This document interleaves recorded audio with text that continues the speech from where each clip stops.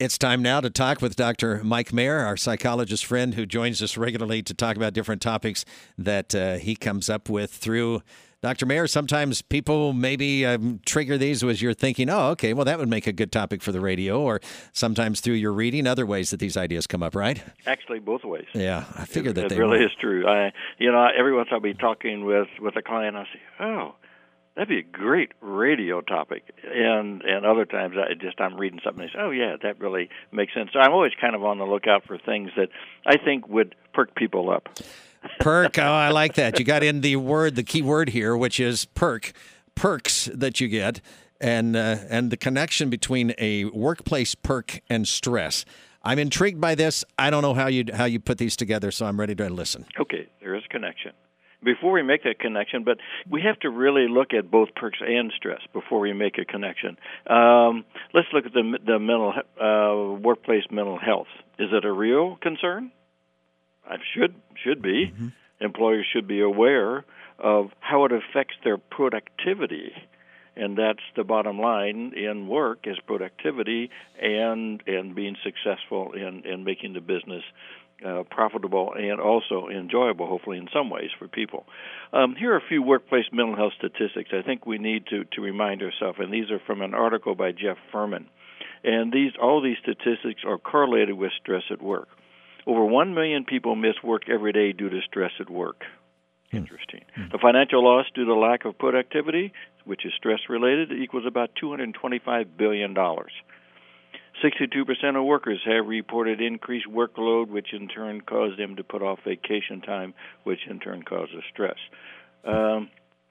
Depression results in more days of disability leave and chronic health diseases, such as hypertension, heart disease, and diabetes. So it's up there at the top for causing, leaves from work. Anxiety and depression often are not seen as a legitimate reason to need some time off. However, serious anxiety and serious depression definitely needs time to be treated. So it is important. All right. So that's enough on that. And so now let's look at the more positive side. Let's look at workplace perks. Yeah, I think of these as positive. These results are from Employee Benefit News. Okay. These are the top 10 desired perks that they've been researched. Do you have any idea, David, what you would say a top perk would be? I think a perk that might be received favorably would be flexible time. That is not mentioned, but it's in there. You're right, because the top choice, half-day Fridays. Oh, well, okay. I'll go with that one. So that's flexible. Friday. Yeah, that's good. 40%. Yeah. Then on-site fitness center, 20%. Okay. Ability to wear jeans, 18%. Okay. Daily catered lunches, 17%. Oh, yeah. Massages, 16%. I'll take that one, too. Nap room, 12%. They've talked about nap rooms and some of the benefits of that. Rides to and from work, 12%. Nah, I don't want that. Snack cart around the office, 8%. Yeah, maybe. Private restroom, 7%. And I don't know quite what they mean by that, but I figured that one out. But yeah. On-site daycare, 7%. I thought that one might be on there. Yeah. And Kate Ashbury in Forbes magazine writes about workplace perks that are on the rise. And according to a recent survey by the Society for Human Resource Management, benefits are ranked by employees as among the top 5 things that are important for job satisfaction, even above compensation. Benefits meaning like perks. Yeah. Yeah, okay. They use the term benefits, perks.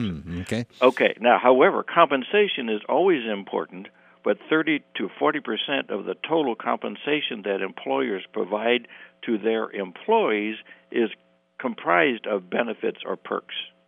So they are important, but they're already included. So compensation, definitely we need that.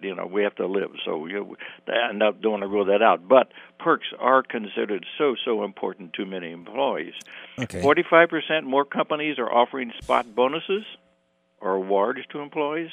Wellness activities led to higher employee engagement and help reduce employee turnovers.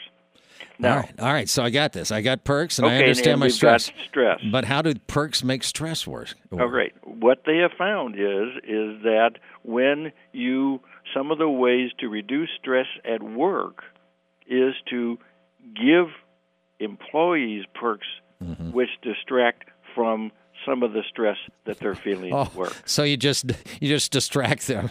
Hey, Sure.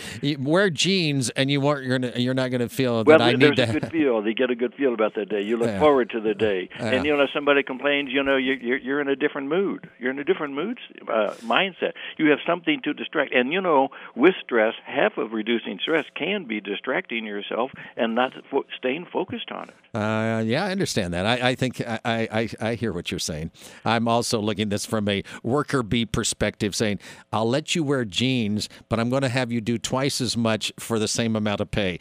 Enjoy the perk. Yeah, and you are absolutely 100% right. And the tie-in is if you're not going to get an employer who's going to look at how hard they're working and what they're doing, don't knock the perks. You know what I'm saying?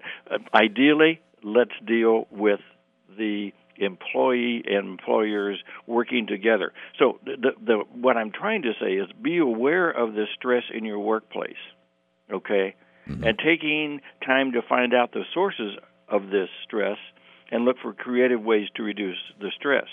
And then you also, at the same time, find new perks that can simply add to that create a less stressful work environment. But it's not just perks alone. You're right. There are so many other issues in the workplace that cause stress.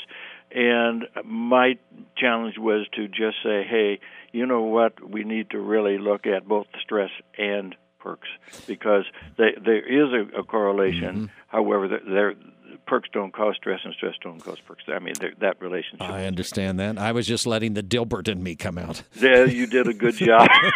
But, I have created a new perk for the workplace that could add to the wellness at work. And if interested, I would like people to email me, and I would rather explain it to them rather than try to explain it on the radio. mjmpsych@aol.com. MJM Psych, which would be PSYCH. PSYCH at AOL.com. AOL.com to find out what kind of perk psychologist Mike Mayer might be able to have out there to help with the engagement of employees and with the reduction of stress that they might be feeling. I like that. And if the employer and employees work together to reduce the productivity-stealing stress that's at work, and if they work together by giving suggestions and adding some perks that might be morale-enhancing, you do those two things, I think it will really, the combination of the two can be really a win-win for the workplace. Excellent. Good to talk to you. Thank you, sir. Thank you, David. Dr. Mike Mayer on News Talk 1400 KFRU.